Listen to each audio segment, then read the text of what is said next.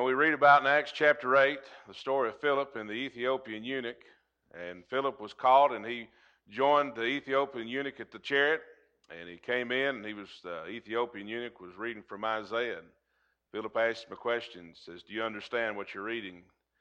And the eunuch said, "How can I unless some man guide me?" And he began to speak to him Jesus.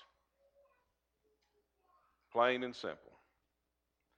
There's a lot of things we could talk about, a lot of things we could discuss, and a lot of lessons that we could create to edify the congregation, the church.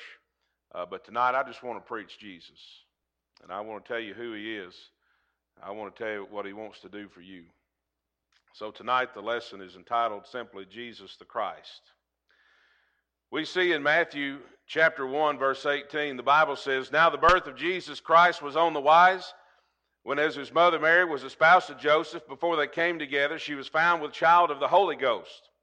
Then Joseph, her husband, being a just man and not willing to make her a public example, was minded to put her away privily.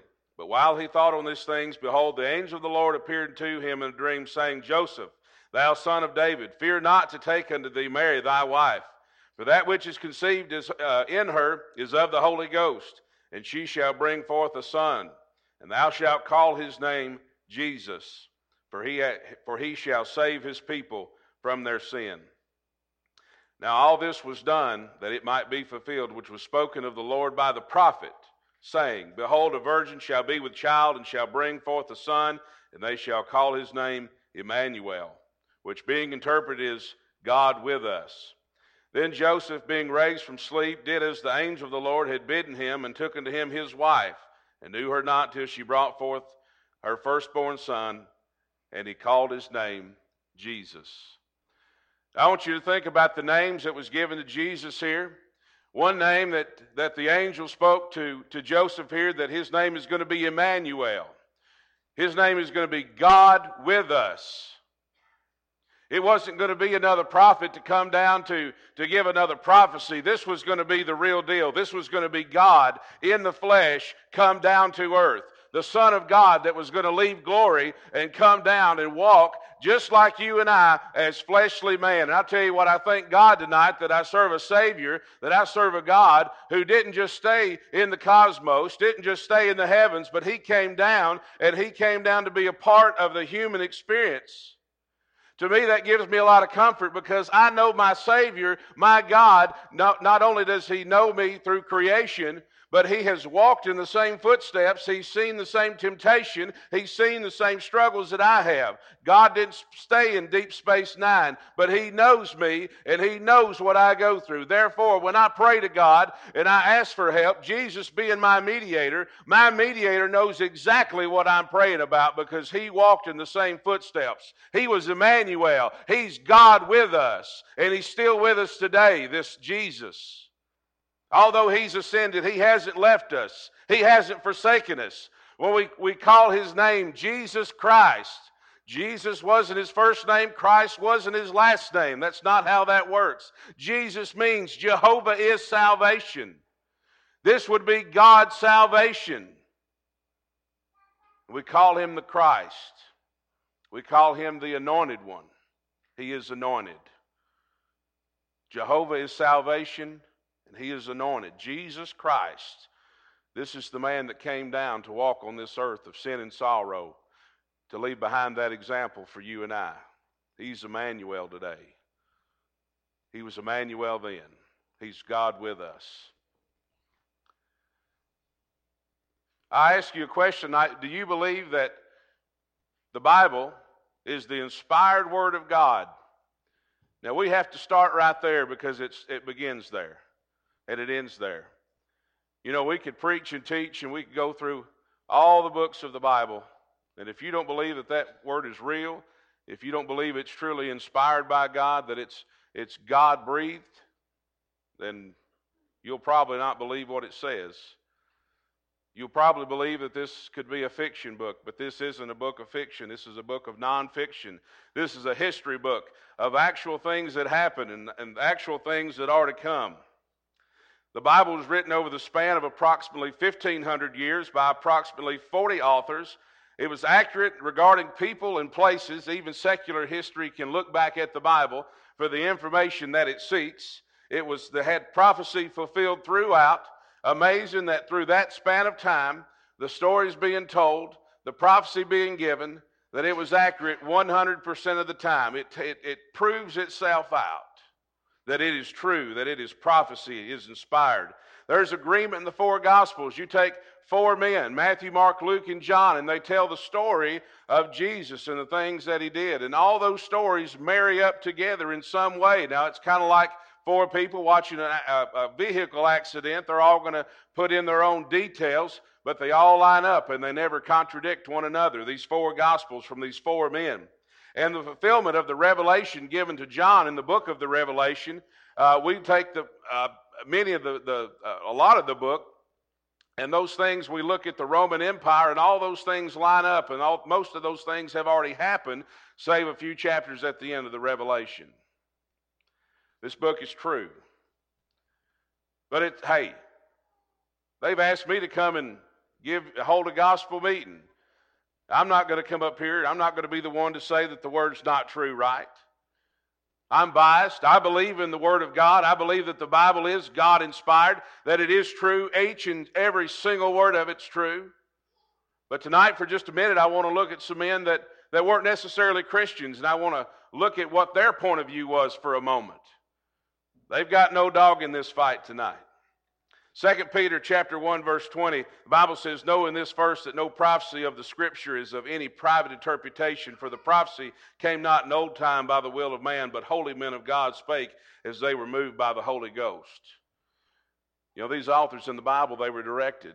They were inspired to write what they wrote. I want to tell you that what I'm about to read from these three men is not inspired word. It didn't come from God. It wasn't prophecy. It wasn't revelation. But these are men speaking as men about things that they saw in history as they have written down. Flavius Josephus, in the Antiquities of the Jews, written about AD 93. Josephus was a Roman historian. And again, not necessarily a Christian. I don't have any proof that he was or was not. But this was the perspective of a man as what he saw, what he heard. He says, "Now there was about this time Jesus, a wise man, if it be lawful to call him a man, for he was a doer of wonderful works, a teacher of such men as received the truth with pleasure. He drew over to him both many of the Jews and many of the Gentiles. He was the Christ. He was the anointed. And when Pilate, at the suggestion of the principal men among us, had condemned him to the cross, those that loved him at the first did not forsake him. For he appeared to them alive again the third day, as the divine prophets had foretold these and 10,000 other wonderful things concerning him. And the tribe of Christians so named from him are not extinct at this day." He tells the story, doesn't he? He tells the story of all the wonderful things that Jesus has done, tens of thousands of things that Jesus did while he was on the earth. He was a wise man, it says. He was a doer of wonderful works. He was a teacher. All these things we know of Christ to be true. We know that Pilate, at the suggestion of principal men, took him to the cross and crucified our Lord and Savior. But he didn't stay there. He says even here that he was alive again that third day. And those people that followed him in that day, they're still following him. There's still people that hold close to Jesus. The Bible says in John chapter 21, verse 25, "And there also are many other things which Jesus did, the which, if they should be written every one, I suppose that even the world itself could not contain the books that should be written." Amen. All these things that were done, the world couldn't hold the volumes of books.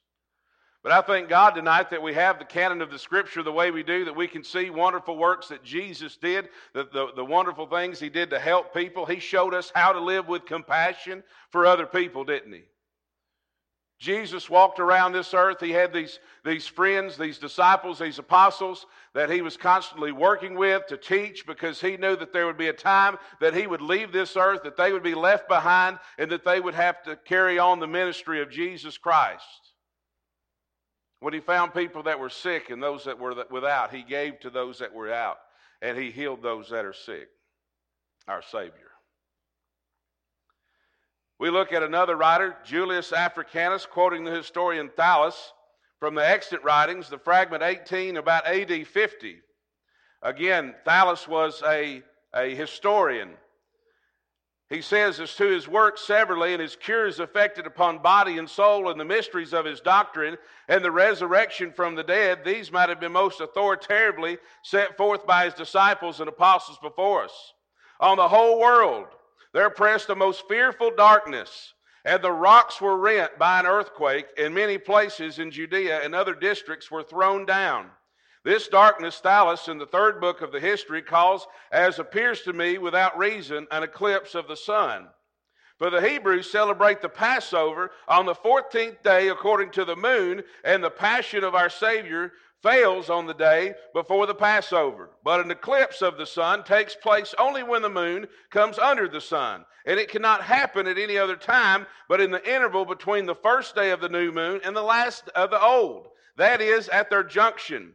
How then should an eclipse be supposed to happen when the moon is almost diametrically opposite the sun?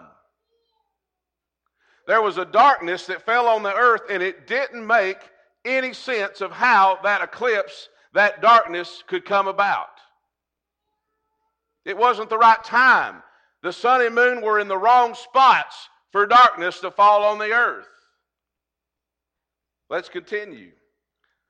Let that opinion pass, however, let it carry the majority with it, and let the portent of the world be deemed an eclipse of the sun like others a portent only to the eye. Phlegon records that in the time of Tiberius Caesar at full moon there was a full eclipse of the sun from the 6th hour to the 9th. From noon unto 3 there was an eclipse of the sun. Manifestly that one of which we speak. But what has an eclipse in common with an earthquake? The rending of rocks and the resurrection of the dead in so great a perturbation throughout the universe. Surely no such event as this is recorded for a long period, but it was a darkness induced by God, because the Lord happened then to suffer. And calculation makes out that period of 70 weeks, as noted in Daniel, is completed at this time. Okay, so that we don't have any explanation for an eclipse at the time that the darkness happened. Not only was it the wrong time for where the moon and the sun were, but it was in the middle of the day. It was between noon and 3, when it should be the lightest. But even all that surpassing, what does an eclipse, what does darkness have to do with an earthquake? And what does an earthquake have to do with these rocks, and these rocks the resurrection of the dead? It must have been God. Matthew chapter 27, verse 45 and 50 through 52. Now from the 6th hour there was darkness. This is inspired word. There was darkness all over the land until the 9th hour. Jesus, when he had cried again with a loud voice, yielded up the ghost. And behold, the veil of the temple was rent in twain from the top to the bottom. And the earth did quake, and the rocks rent, and the graves were opened, and many bodies of the saints which slept arose. I'm going to tell you what, people like this that are writing things like this, they weren't always kind to Christians. But history reflected that the story was true. What we read about in the New Testament, those things did happen. They happened when they said they happened. They happened in the order and the fashion of which they happened. We see man's words and God's holy words, they're matching up. God's word is true. And these men can't deny it. Last one, Pliny the Younger of the Roman Emperor Trajan, around AD 112. Now, the church has been established for a little while now. And this Pliny the Younger, he was a lawyer and a magistrate for the Roman government. And he was sent to investigate these Christians. He writes, "Meanwhile, in the case of those who were denounced to me as Christians, I have observed the following procedure. I interrogated these as to whether they were Christians. Those who confessed, I interrogated a second and a third time, threatening them with punishment. Those who persisted, I ordered executed." We see the persecution of the first century church. For I had no doubt that whatever the nature of their creed, stubbornness and inflexible obstinacy surely deserved to be punished. There were others possessed of the same folly, but because they were Roman citizens, I signed an order for them to be transferred to Rome. He said these people, they were stubborn. He said, I asked them if they were Christians, and if they did, he said, I asked them again and again to see if they'd changed their story. And those that persisted, I put to death. The Bible says in Matthew chapter 10, verse 32, whosoever therefore shall confess me before men, him will I confess also before my Father which is in heaven. But whosoever shall deny me before men, him will I also deny before the Father which is in heaven. I'm going to tell you what, brethren, I don't know if we'll ever get to that point. I pray God that we don't. But I'm going to tell you what, there were some Christians. And surely they had heard these words of Christ that if they'll continue faithful, if they'll continue to confess Jesus no matter what, no matter if the Roman government was pressing down and asking them about their Christianity, that if they would stay faithful and they would continue to confess Jesus, that Jesus would confess them before the Father. And I'm going to tell you what, history bears out that there were people that had to give that answer. They were pressed by the Roman government. 2 and 3 times they were pressed, and after they wouldn't give up confessing their faith in Jesus Christ, they were executed. He goes on, they asserted, however, that the sum and substance of their fault or error had been that they were accustomed to meet on a fixed day before dawn and sing responsively a hymn to Christ as to a God, and to bind themselves by oath not to some crime, but not to commit fraud, theft, or adultery, nor falsify their trust, nor to refuse to return a trust when called upon to do so. When this was over, it was their custom to depart and to assemble again to partake of food, but ordinary and innocent food. They met on a fixed day. That fixed day was Sunday, the first day of the week. They came and they prayed and they sang psalms, what he calls sing responsively a hymn to Christ. They were singing just like you and I sing. And they made an oath to each other that they wouldn't commit this sin, that they wouldn't commit fraud and theft and adultery. And that if any man had need, they wouldn't shun their brother, but they would present a kindness wherever they had an opportunity. And then he says they departed after all this was done, and they went to partake of food, but ordinary and innocent food. But ordinary and innocent food, it sounds like to me that they ate before they left. It wasn't ordinary food, though. And to those that were in power, it wasn't innocent food. They were partaking of the Lord's Supper before they disembarked from each other. And then they went and had a common meal together. You know, Acts chapter 2, on the day of Pentecost and those days after, then they that had gladly received his word were baptized, and the same day there were added to them about 3,000 souls, and they continued steadfastly in the apostles' doctrine and fellowship and in breaking of bread and prayers.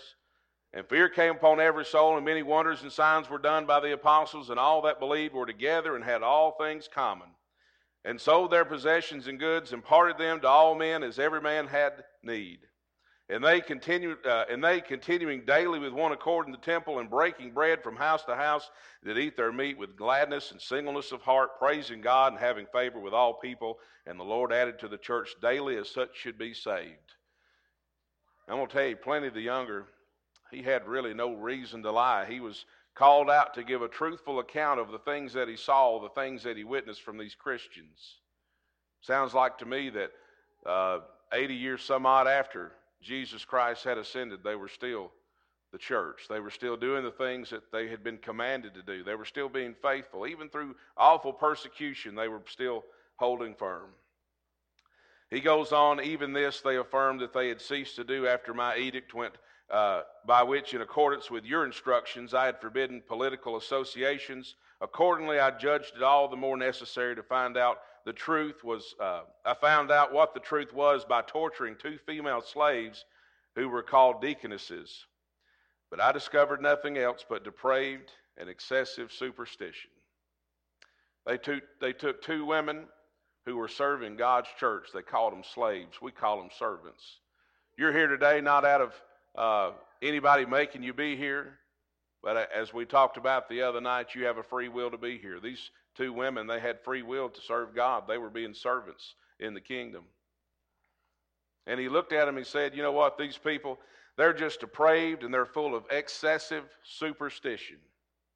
You know, to the outside world, sometimes Christianity looks like that. They don't understand the things we do, why we do them. The Lord's Supper doesn't make sense to them. They don't know the meaning behind it. Acts chapter 17, verse 6, and when they found him not, they drew Jason and certain brethren unto the rulers of the city, crying, these that have turned the world upside down are come hither, also whom Jason hath received, and these all do contrary to the decrees of Caesar, saying that there is another king, one Jesus. And they troubled the people and the rulers of the city when they heard these things. It didn't make sense to them. They turned the world upside down. They said, you know what, we know who the king is. The king is Caesar. And these people said, no, no, no, no, no. He's not the king. I'll tell you who the king is. It's Jesus Christ. It's the one, Jehovah is salvation. It is the anointed one. It is Emmanuel, God with us. He's the king. This isn't excessive superstition. This isn't a depravement of mind. This was the gospel. This was Jesus Christ being taught and being followed and being worshiped. I'm going to tell you, friend, these are words of men that had no dog in the fight. They just called it like they saw it. But yet these things line up perfectly with what we see commanded in the New Testament. I want to ask you tonight, who do you believe Jesus is?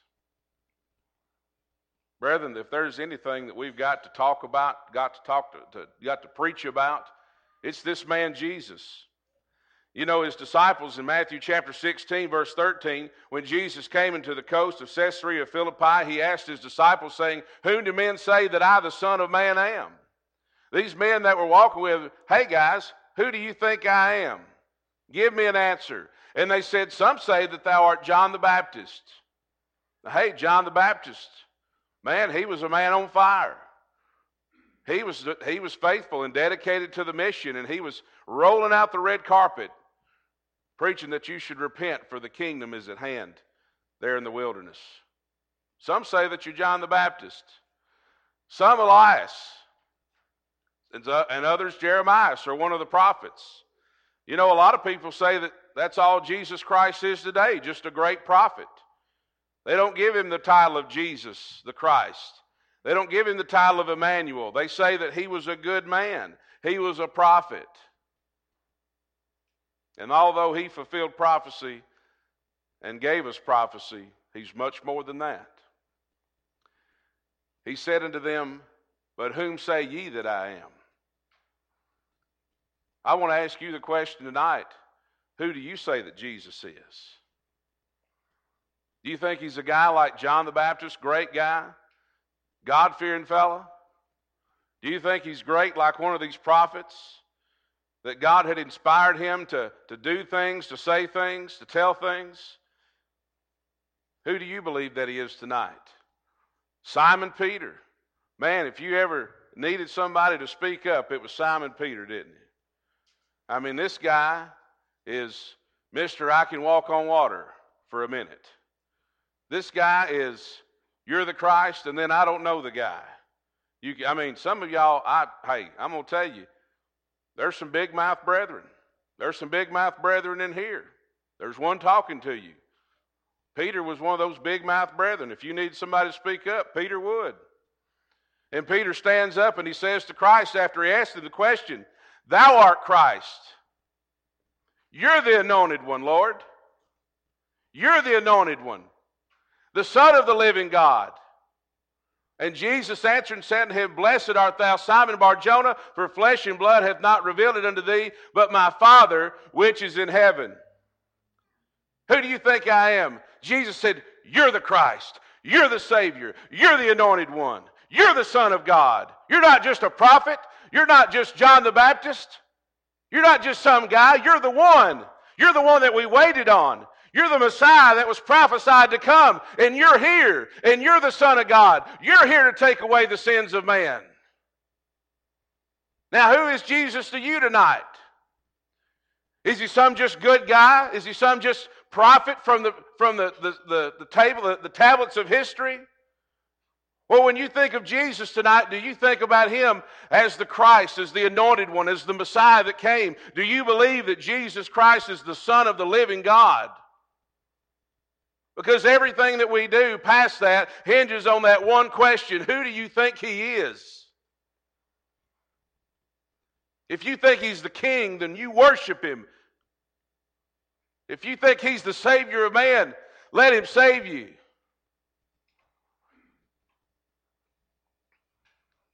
John chapter 20, verse 24.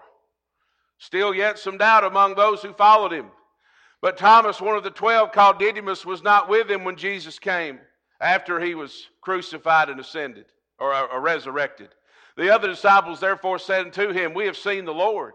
But he said unto them, Except I shall see in his hands the print of the nails, and put my finger into the print of the nails, and thrust my hand into his side, I will not believe.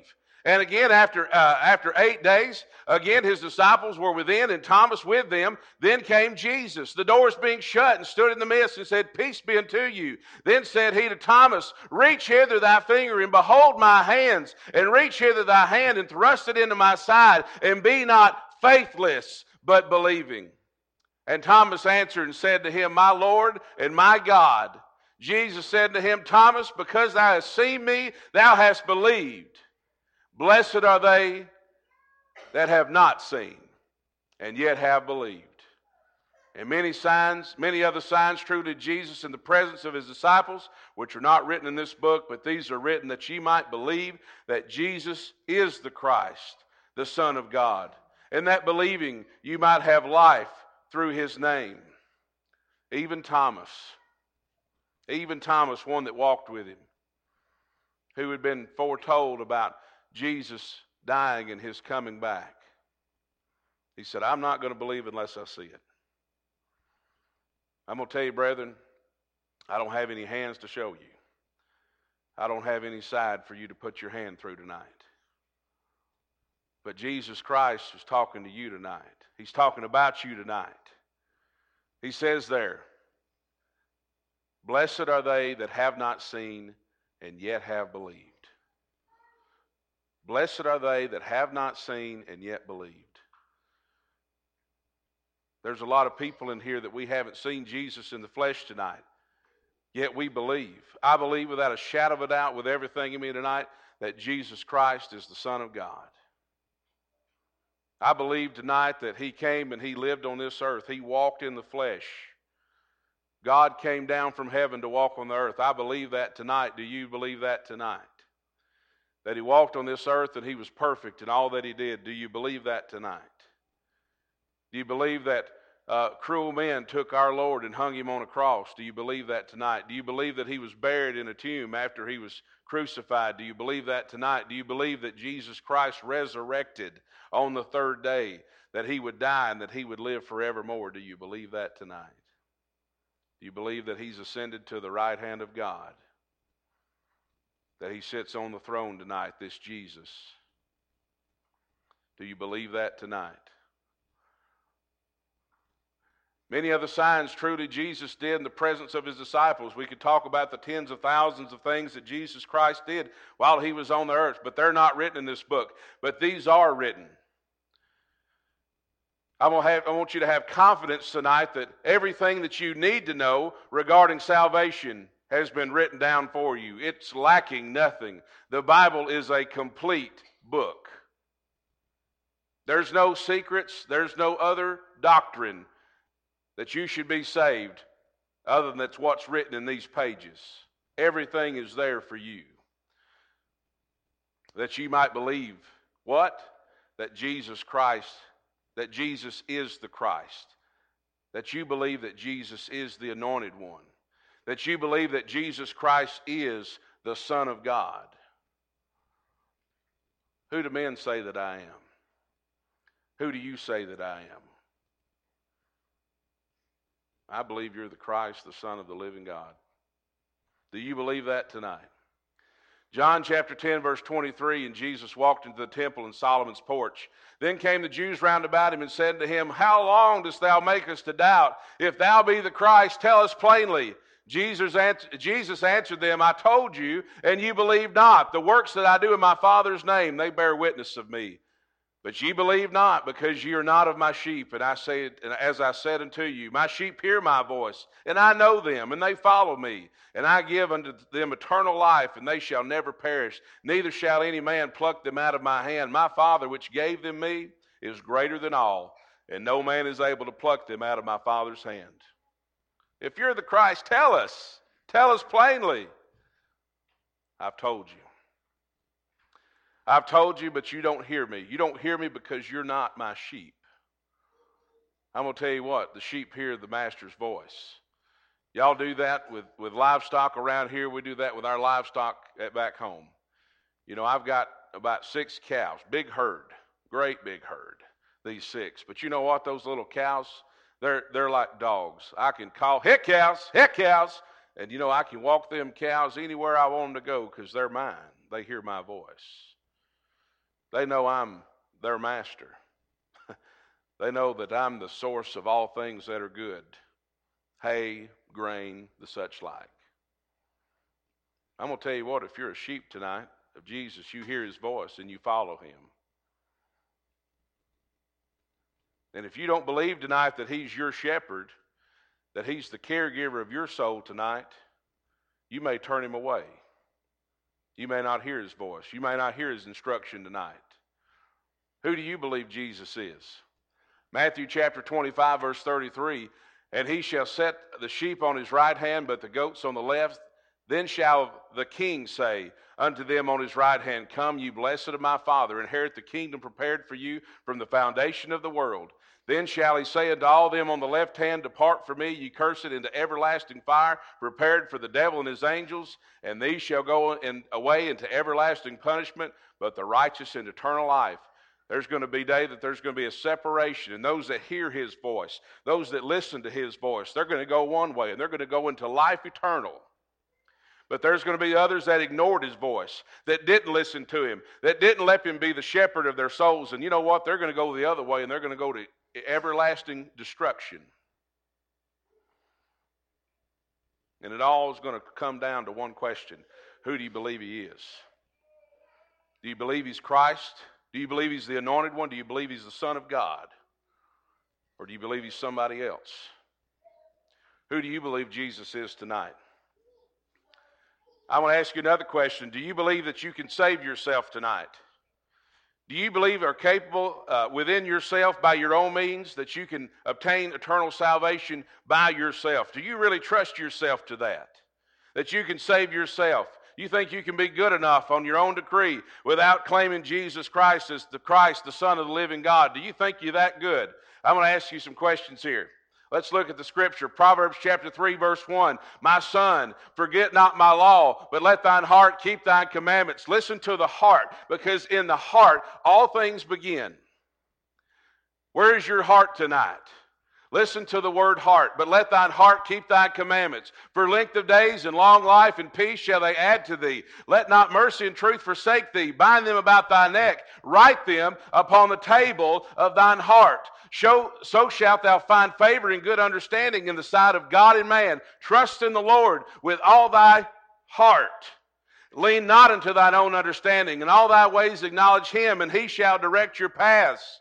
I'm going to tell you what, do we have a heart for God? Are we willing to let God into our heart, that we would claim him? Or do we think we're something else? Do we think we're having too much fun, that we can do too much on our own to let him in, to let him abide? Do you think you're that good? Do you think you're that able to do that kind of thing? I tell you what, this heart, we've got to get this heart right, because Jeremiah 17:9, the heart is deceitful above all things and desperately wicked. Who can know it? That heart's tough. That heart's tough. And the heart deceives us. You know, we live in a world, just do what feels good. Just follow your heart.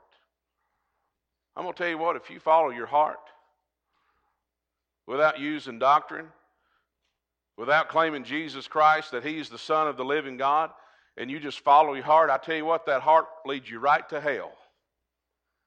We've got people all over this world that are just following their heart, and they're going to destruction.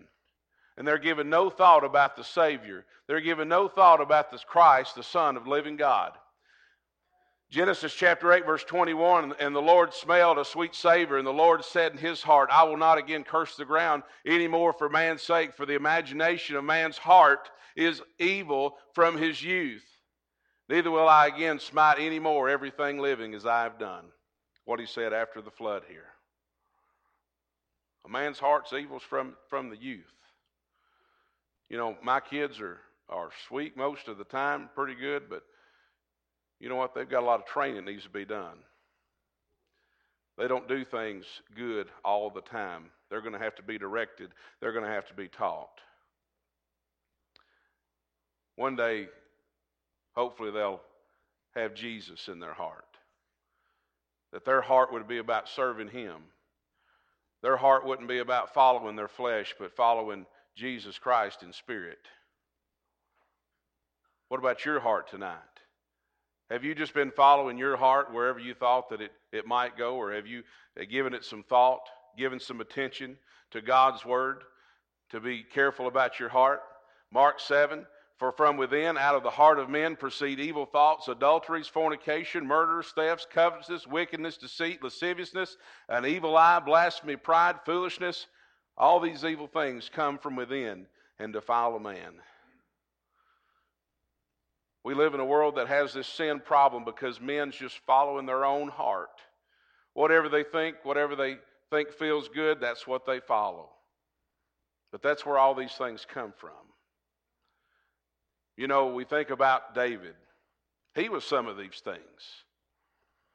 We know David, he was an adulterer. We know David was a murderer.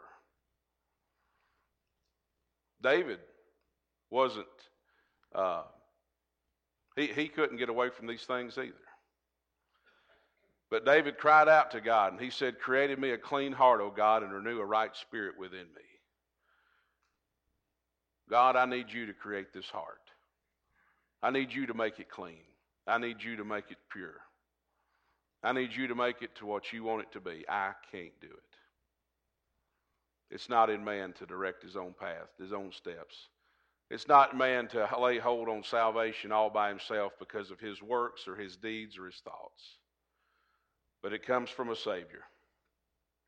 Romans chapter 10, verse 17, the Bible says, so then faith, we talked about faith this week, faith cometh by hearing, and hearing by the word of God. You know, this process that we get to start changing our life, start cleansing our life. This is real simple, guys. I'm not going to be real complicated tonight. You know, it starts by hearing that word. My believing in Jesus Christ, it starts by just hearing his word, by reading his word. There's no other way that I can get it but from his word. Maybe it's reading by myself. Maybe it's somebody telling me about the word, but it all comes from the word, the inspired word. Faith cometh by hearing, and hearing by the word of God. Hebrews 11:6, but without faith it is impossible to please him, for he that cometh to God must believe that he is, and that he is a rewarder for them that diligently seek him. For without faith it's impossible to please him. I can't have salvation unless I have faith, unless I believe. The two first steps of the gospel, the plan of salvation is to hear and believe. They're the steps that faith are built on. That's where our faith begins, by hearing the word of God, believing that it's true. Our faith begins there. We continue on. In Luke chapter 13, I tell you, nay, but except you repent, ye shall all likewise perish. Now, once we establish that faith by hearing the word and by believing it, that causes us to change, doesn't it? It causes us to take action. When those that heard the word of God, they received it, they weren't the same. That word changed them. Their thoughts changed. They were worried about serving themselves. They were worried about food and raiment and all those other things. And they said, you know what? Jesus Christ, he's going to take care of those things for me. I'm not going to worry about that anymore. Their minds changed. You know, they might have loved sins or whatever it was. They might have been drinkers. Hey, they liked the bottle. I'm not going to love that anymore. I'm going to love Jesus instead. This faith is going to change my heart. It's going to make me something that I wasn't before, but I can be now. I'm going to set my affections on things above instead of things that are below on the earth. And we change. That's what faith does. Faith makes us change. Faith makes us move and act. One of those first acts that it does is it calls us to repent. It calls us to change. I'm not going to serve me anymore. I'm going to serve God now. I'm going to serve Him because I believe that He is Christ. He is the anointed one. He's the Son of the living God. And I'm willing to change. I'm willing to give in to Him. Romans 10:10, for with the heart man believeth unto righteousness, and with the mouth confession is made unto salvation. So we have that faith building, we have that repentance, and then we have a confession. Not only do I believe it in my heart now that Jesus Christ is the Son of God, but I'm willing to take it a step further, and I'm willing to confess it before men that Jesus Christ is the Son of God. I'm not ashamed. I'm not going to deny Him. I'm going to confess Him. I'm not going to hide Him in the closet, but I'm going to put Him out in the open, and I'm going to walk with Him. And I want a public walk where everybody can see this change, and everybody can see my Savior and glory in my Savior. This confession. We see in the days of old, Ezekiel chapter 36, verse 25, then will I sprinkle clean water upon you, and you shall be clean. See the use of water. From all your filthiness, from all your idols will I cleanse you. And what's that? A new heart also will I give you, and a new spirit will I put within you. And I will take away the stony heart out of your flesh, and I will give you a heart of flesh. And I will put my spirit within you, and cause you to walk in my statutes. And you shall keep my judgments and do them. He said in days of old that I want to sprinkle pure water on you, and I want to purify you. And I want to put a new heart within you, and I want to put my spirit within you. We go and look at Acts chapter 2, verse 36. Therefore let all the house of Israel know assuredly that God hath made the same Jesus whom ye crucified both Lord and Christ. He is the anointed one. And now when they heard this, they were pricked in their hearts. And he said to Peter and to the rest of the apostles, men and brethren, what shall we do? And Peter answered, said to them, repent and be baptized, every one of you, in the name of Jesus Christ for the remission of sins, and ye shall receive the gift of the Holy Ghost. Do you see what they said? They were pricked in their heart. They were pricked to the core. They were pricked in their heart. They didn't want that old heart anymore. They wanted a new heart. They wanted a heart that lived for God. They realized the evil that they'd done, that they'd murdered, that they'd hung on the cross Jesus Christ, the anointed one. Jehovah is salvation. Jesus Emmanuel, God is with us, the Son of the living God.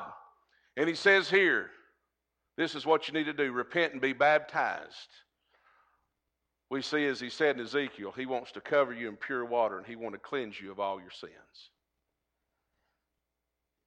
And he wants to put his spirit within you, as we see here.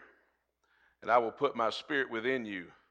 In the New Testament, when all this had come to fruition, ye shall receive the gift of the Holy Ghost or the Holy Spirit. God puts his spirit within us, and we are changed forevermore. We're not the same creature. We've believed in him, and that belief has moved us to action. Were these guys biblical scholars at this point? Could they tell you all the doctrines of the New Testament? Could they sit and lecture large crowds of people sharing their information? I'm going to tell you what these guys knew. They knew truly without a shadow of a doubt that Jesus was the Son of God. They knew that this Son of God was hung on a cross, that he was buried, that he was resurrected, and that he ascended. He was truly the Son of God. That's what these guys knew, plain and simple. That's what they knew.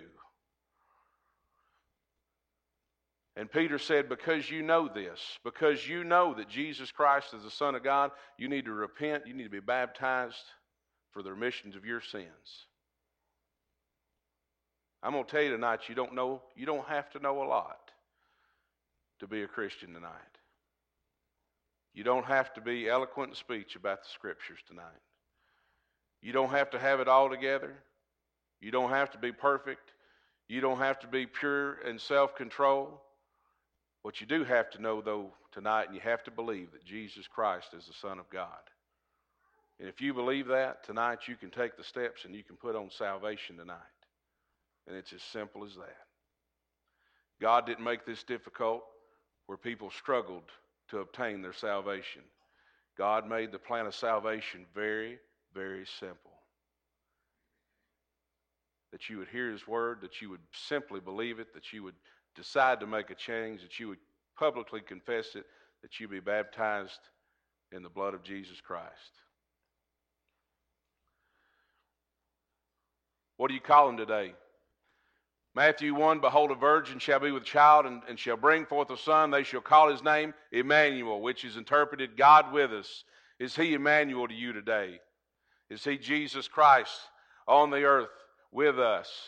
Matthew 16:15, He said to them, but whom you say that I am? And Simon Peter answered, said, Thou art the Christ, the Son of the living God. Do you believe that He's Jesus Christ? Do you believe He's the Son of the living God today? Now I ask you tonight, have you welcomed Him in? Revelation chapter 3, verse 20, the Bible says, Behold, I stand at the door and knock, and if any man hear my voice and open the door, I will come into him, and I will sup with him, and he with me. To him that overcometh will I grant to sit with me in my throne, even as I also overcame and sat down with the Father in His throne. I don't know if you've ever seen the depiction that a famous artist made of this scene about the Lord knocking at the door. If you see that, you see the Lord's back turned, and He's standing in front of the door, and there's no handle on the door. There's no handle on the outside of the door. And I think it's very wise in taking the Scripture and that depiction and what the author was trying to say. Jesus Christ, He's not going to grab that door and rip it open and come in. He's going to knock on the outside of it, but you've got to pull the handle. You've got to let Him in. He's not here to force Himself on you. He's here for you to make a choice to open the door. All you've got to do is believe that He's Jesus Christ, the Son of the living God. And He wants to come in.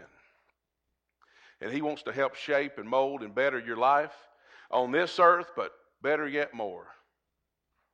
He wants to save you from hell. He wants to give you eternal life. He wants to give you eternal home.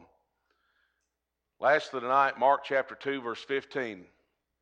And it came to pass that as Jesus sat at meat in His house, listen, many publicans and sinners sat also together with Jesus and His disciples. Publicans and sinners. And when the scribes and Pharisees saw Him eat with the publicans and sinners, they said to His disciples, How is it that He drinketh with publicans and sinners? When Jesus heard it, He said to them, They that are whole have no need of a physician, but they that are sick. I came not to call the righteous, but sinners to repentance. I'm going to tell you what, brethren, tonight I am so glad, I am so filled with joy that Jesus Christ sat with publicans and sinners. I don't know about you, but that really excites me. I want you to think about the prospects of the publicans, those tax collectors, those people that often took more than it was required, more than that was necessary, and gave unto themselves. I want to tell you that they were a very selfish people. These publicans, they were often filling their own pockets, worrying about themselves, and not just the other things that they were, the other taxes they were told to collect. I want to tell you that publicans were very selfish people. They worried about themselves. And we know what sinners are. We know sinners are those that transgress God's law. Those that take the things of the Lord and do the opposite. I'm going to tell you tonight, I'm very glad to tell you that Jesus sat down with selfish people who were concerned more about themselves than other people, and He loved and He sat and He ate with sinners. He sat and ate with people like me. People that were selfish, people that lived and just did their own will, did what they wanted to do, only thought about themselves. And He ate with those who transgressed God's law. I'm going to tell you what, He showed compassion He didn't shun those people. He showed compassion. Some of the most intimate things that you and I do as brethren is we love to sit down and have a meal together. I'm going to tell you what, Jesus Christ sat down and had these meals with people that were selfish and people that transgressed God's laws. Why? Because he was knocking at their door. He was showing them who he was. That he wasn't this God that can't be touched, but he is our God. He is Emmanuel. He is God with us, even us publicans and sinners. If you look at yourself tonight and you say, I'm a publican, I'm a person that serves myself, I serve my own wants and desires. If you say tonight that I'm a sinner, that I've transgressed God's law, I'm going to tell you what, Jesus sat and ate with people like you, and he loves you. And he's knocking at your door tonight. He's knocking. Let me in. Let me in. Are you there? Let me in. Who do you think I am? Do you believe I'm Christ? Do you believe I'm the Son of the living God? If you do, let me in. I'm going to tell you what, brethren, if you'll come to him, if you'll just open that door, he'll come in. And your life and your eternity will be forevermore changed if you'll just believe that he's Christ, the Son of the living God. Thank you for listening to today's sermon podcast. If you'd like to know more about this subject or any other Bible topic, send us a message at our Facebook page, The Church of Christ, Wheeler Area.